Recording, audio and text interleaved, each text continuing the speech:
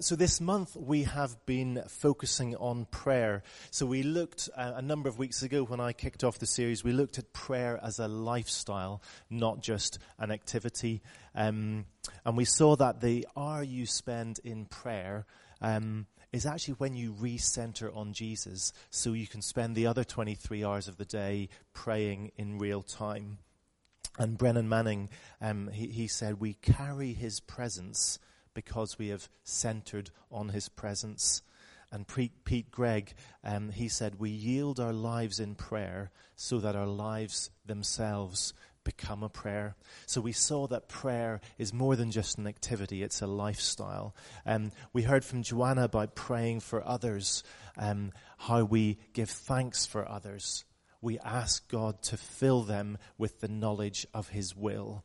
We ask God that they might live a life worthy of the Lord. So we're praying for what's best for our brothers and sisters and that their lives please Jesus. Actually, we're just giving them Jesus, aren't we? That's the best thing. And then last week, we heard from Graham about prayer as a conversation. So looking at the importance of listening to God as part of prayer. And he talked about the still, small voice of God, seeing God in the undramatic. And Graham said that love for God and relationship with him is key to hearing him. So we don't just converse with God because we want to get something from him. Actually, we converse with him because we love him, because we want a relationship with him. We want to be with him. So today we're launching our week of prayer, and Elaine has kindly written a booklet for us just to guide us through. Actually, if the stewards could come up, we'll hand those out. It'd be great you grab a copy of these. And it's titled The Weapons of Warfare, the Jesus Way. So it's looking into Ephesians and particularly the spiritual armor. So last term we spent a lot of time going through the book of Ephesians.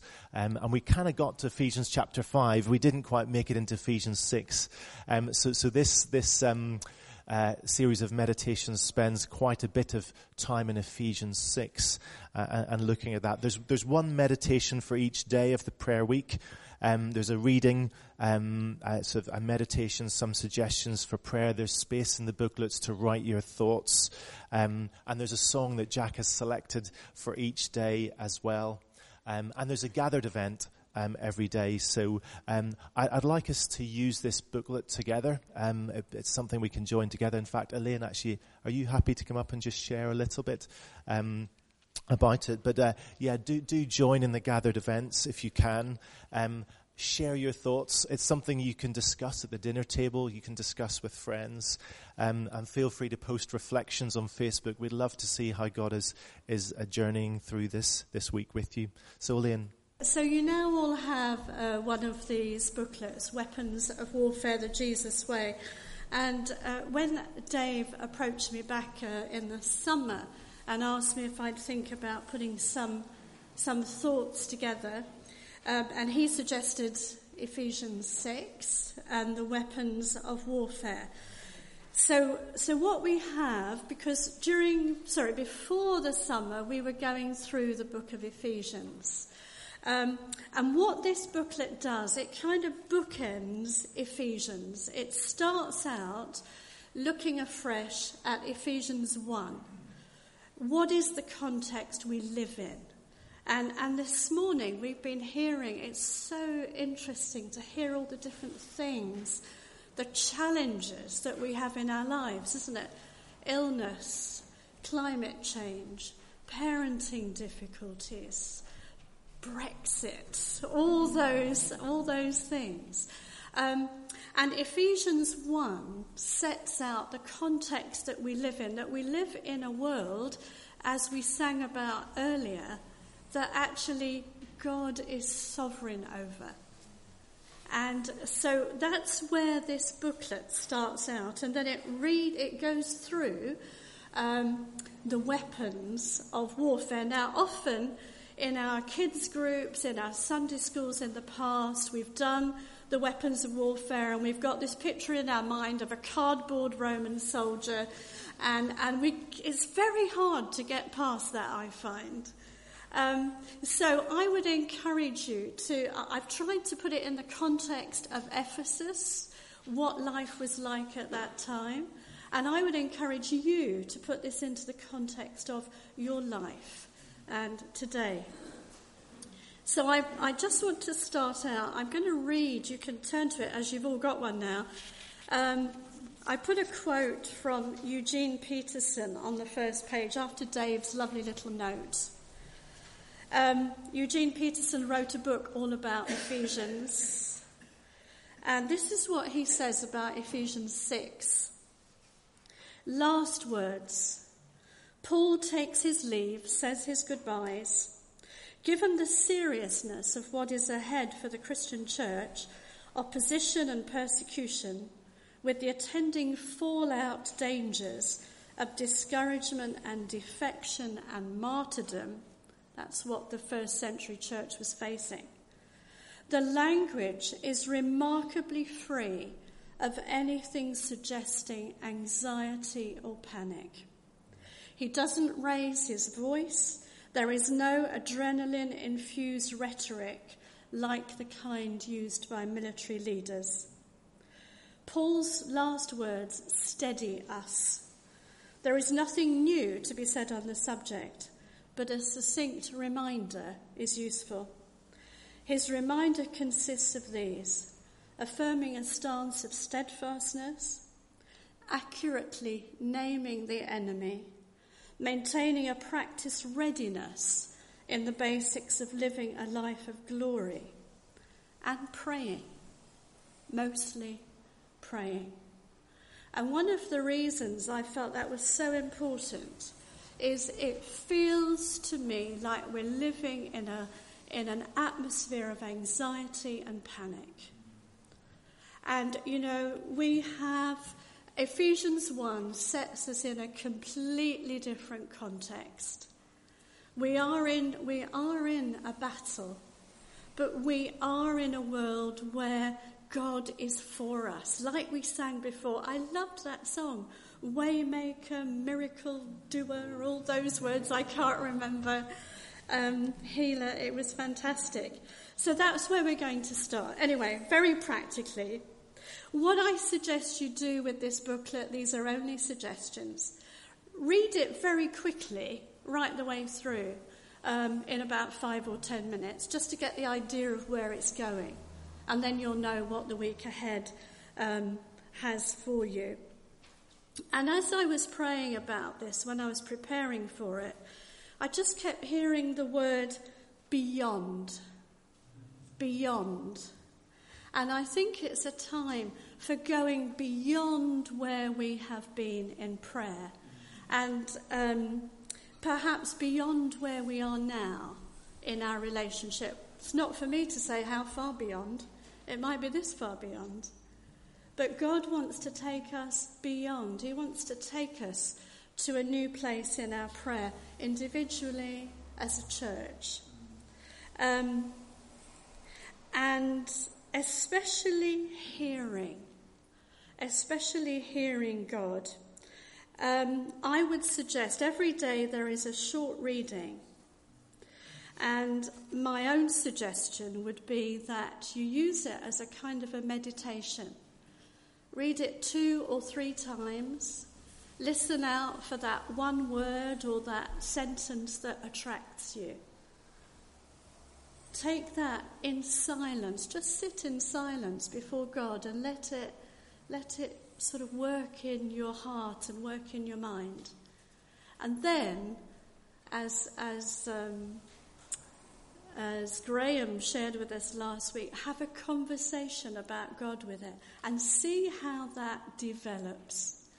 And it might be that you're led into intercession one day, into worship another day, or a mix of those things. It might be that you're led into something personal, or something for the community, something for our nation, something for our world, beyond what you've prayed before. And there are no prayer points. On my part, that was quite deliberate, because I think it's about hearing God. hearing God and listening. What is on God's heart every day? So I hope that is a practical way of using it. Every day there is also a link to a song that Jack has done for us, has looked up for us, and also there are the opportunities to come together in prayer. I would suggest as you read it through, put those in your diary at the beginning, the ones that you can come to. We often hear prayer is a struggle, prayer is difficult. Let's not say that this week. Let's not say it. Let's say this is about a relationship with God. Let's say that. Let's get rid of that difficult, busy, too hard, too everything. Let's get rid of all those words about prayer and say this is about relationship with God and my relationship with the people around me and the world I live in. So I hope you enjoy it. Thank you. Thank you so much, Gillian. That's really, really helpful and actually really interesting that the Lord laid the word beyond on your heart, because actually as a leadership team, as we were thinking about the prayer week, as we were praying about it, we really felt that the prayer week shouldn't just be a week where we do a bit more activities about prayer. You know, there's just more activities and then it stops at the end. Actually, our heart is that this prayer week takes us beyond where we are in our spiritual lives. That something happens that doesn't just finish at the end of the week, but actually we're closer to Jesus. He's done something has shifted, and it continues beyond the week. So thank you so much, Gillian. I guess I want us to take some time to pray, but before I do that, I'd like to just read the passage about the spiritual armor. So if you've got your Bibles, Ephesians, it's Ephesians 6. And we'll read from verse 10, and then I'll share a few thoughts, and then we'll move into a time of worship and a time where we've got some opportunity just to come together and pray. So Ephesians 6, verse 10, finally, be strong in the Lord and his mighty power. Put on the full armor of God so that you can take your stand against the devil's schemes. For our struggle is not against flesh and blood, but against the rulers, against the authorities, against the powers of this dark world, and against the spiritual forces of evil in the heavenly realms. Therefore, put on the full armor of God so that when the day of evil comes, you may be able to stand your ground. And after you have done everything, to stand. Stand firm then, with the belt of truth buckled around your waist, with the breastplate of righteousness in place, and your feet fitted with the readiness that comes from the gospel of peace. In addition to all this, take up the shield of faith, with which you can extinguish all the flaming arrows of the evil one. Take the helmet of salvation and the sword of the Spirit, which is the word of God. And pray in the Spirit on all occasions, with all kinds of prayers and requests. With this in mind, be alert, and always keep on praying for all of the Lord's people.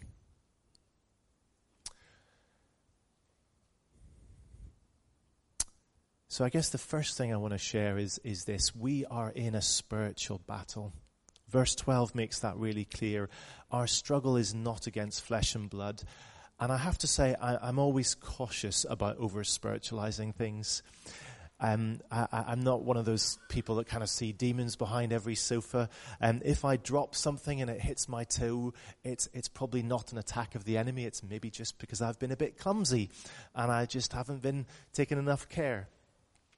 But the book is clear. Paul says, for our struggle is not against flesh and blood, but against the rulers, against the authorities, against the powers of this dark world, and against the spiritual forces of evil in the heavenly realms. We know from Scripture the enemy is out to kill and destroy. And whenever we pray, your kingdom come, whenever we pray, your will be done, the enemy wants the opposite. The enemy wants the opposite. Rob Hayward spoke at the end of August about God's kingdom being now and not yet. We live in a beautiful world, as Tony mentioned. God created it amazingly beautiful, but it's spoiled by sin, and evil is present in our world. It's in nature, it's in people's choices, it's in our own choices, and it's in the spiritual realm too. And life is tough sometimes. In fact, often life can be tough. Frustration, relationship breakdown, hurt, depression, sickness, even death are part of the reality here on earth. There are thistles and weeds, and we often feel broken. And actually it was interesting as well, Jack, we were singing about miracles. God is a miracle maker, because we sometimes see God intervene with healing and miracles. And perhaps even more often we see God intervene gradually, bringing love, bringing grace, bringing peace, to overturn the darkness and to bring light. There's a brilliant book by C.S. Lewis. I just discovered my copy today, called The Screwtape Letters, and it's a bit battered and old. And there are a series of letters from a senior devil to a junior devil. It's fictional, of course. And it does give us an insight into some of the enemy's strategies, I think.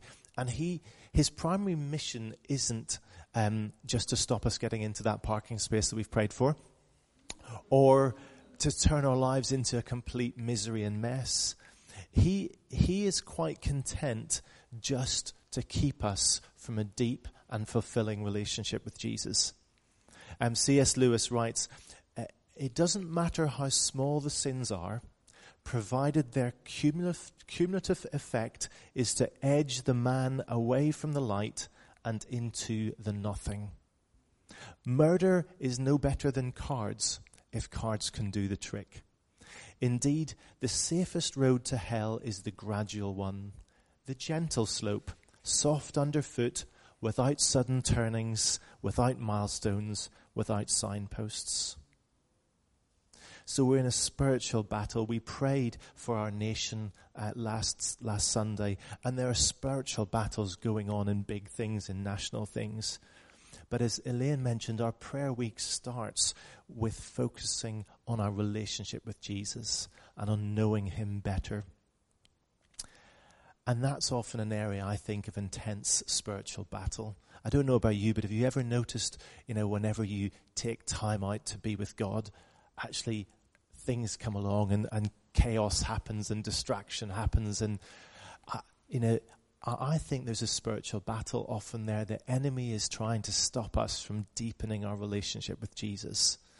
Conversations about Jesus with others, including those who don't know Jesus yet, often can be areas of spiritual battle. Doing business with God, saying yes to him, maintaining healthy relationships.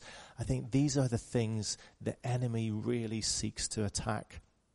So that's the first thing I wanted to say. There's a spiritual battle, and we should be aware of it. Second thing is, God has given us what we need. The armor of God is provided for it, and it's all we need to win in this spiritual battle. Verse 11 says, put on the full armor of God so that you can take your stand against the devil's schemes. And what has he given us? I'll go through them reasonably quickly. He's given us truth. And it's interesting, it's not our truth. Actually, Jesus said, I am the way, the truth, and the life. Actually, truth is a person. God is truth. And it's the belt that holds everything together. We don't come with arrogance as Christians, saying we have the truth, but actually we have got to know the truth, and we're seeking him and we're getting to know him better. So that holds everything together. Righteousness, again, that's not from our own doing. Righteousness is the gift of God. And it's won by Jesus on the cross and given to us. And we have the Holy Spirit as well, who's making us more like Jesus every day, growing his fruit, the fruits of the Spirit in our lives. So we put on that protection, the breastplate of righteousness. Peace. In fact, it's the readiness that comes from the gospel of peace. And when we've been given truth and righteousness, then peace actually comes naturally. And naturally we want to share that with others. And that readiness can take us into interesting situations. It often calls us to take risks, to step out in obedience to the promptings of God's Spirit, motivated by our desire to see people blessed and healed and set free. Peace. And then faith. Faith is the shield that protects us against the enemy's arrows. So just let's be aware of that when the next negative thought comes into your mind, when the next thought about doubt, when the next unhelpful criticism comes your way. Actually, let's use that shield of faith to extinguish it. And then salvation, we put on the helmet of salvation. It's the last and the most important piece of the armor, and without it, we're vulnerable.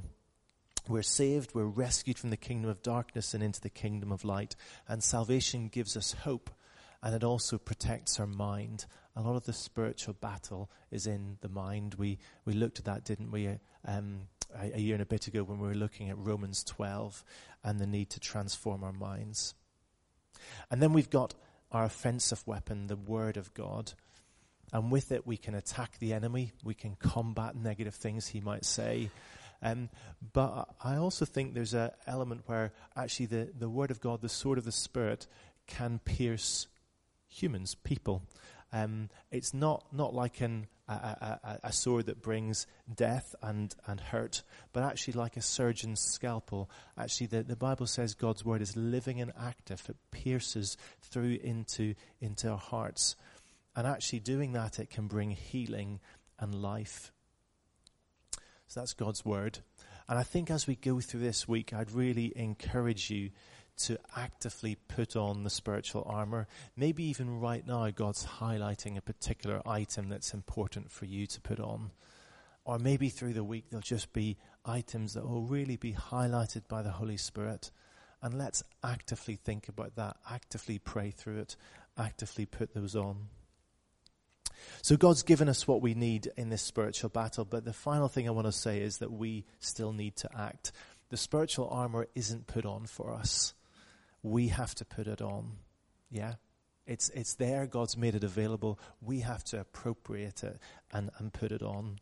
And then the passage says we have to stand. We have to take our stand against the devil's schemes. We do this in action by resisting temptation, by standing up for what's right, by listening to, by obeying the promptings of the Holy Spirit. But we also do it in prayer, when we pray for God's will to be done, for his kingdom to come. And as we are led by the Holy Spirit and we pray along these lines specifically into the situations and contexts that we're in and that those around us are in. And I also want to mention there's power in agreeing together. Matthew chapter 18 verse 19, Jesus says, "Again, truly I tell you that if two of you on earth agree about anything they ask for, it will be done for them by my Father in heaven." And that's one of the reasons we thought we really want to put on a gathered event every day, so that, I guess we can come together as families or as friends and sort of pray or go through some of the stuff. But actually we wanted to have the opportunity every day for us as a body just to come together. So as Elaine said, I'd encourage you to look through those, see which ones you can make and really join in. And share stories. I'd love to hear, actually, if you're somebody who uses Facebook or social media, feel free to put on there, what's your experience of the week? How have you been finding it? What have you learned?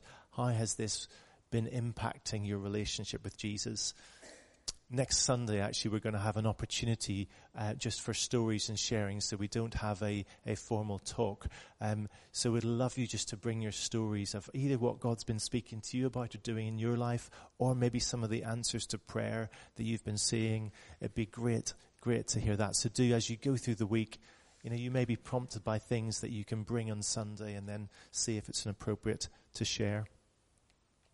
So I guess I'd like to finish there. Can Jack and the band, can you guys come up and we'll go into time of worship, and then we might just pause at different points and actually focus in prayer in different areas as we go through.